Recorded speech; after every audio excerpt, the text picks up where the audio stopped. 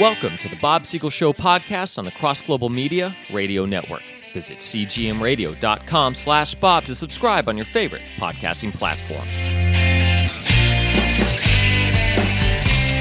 What does the Bible say about cremation? Now, I've seen plenty of Bible verses saying that you need a proper burial specifically. So does that mean cremation is a bad thing in the Christians? Yeah. Well, proper burial was referring to proper mourning, that we should be paying our respects. Whether somebody is buried or cremated, there's no command that it has to be a certain way. Now, there are some Christians who are afraid of the idea of cremation. Let me just go on the record. I've made it clear that when I die, I want to be cremated and I want my ashes scattered over the sea. Okay.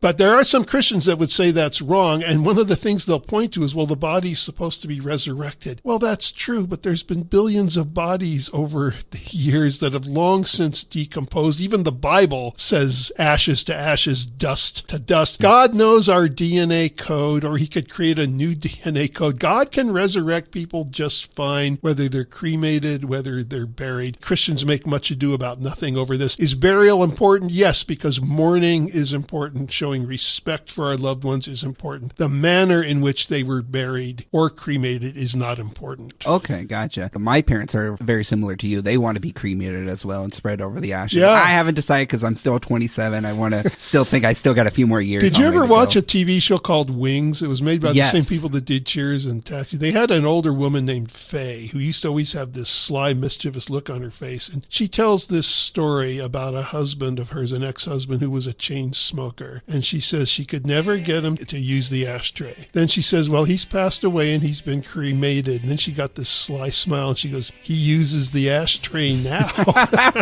Wow, such a dark joke. Oh, yeah. But I remember Wayne's being more uplifting than that. Wow. A dark joke, but I think a funny joke. Yes. The Bob Siegel Show podcast is a production of Bob Siegel and Cross Global Media. Visit us online and subscribe to the show at cgmradio.com/Bob.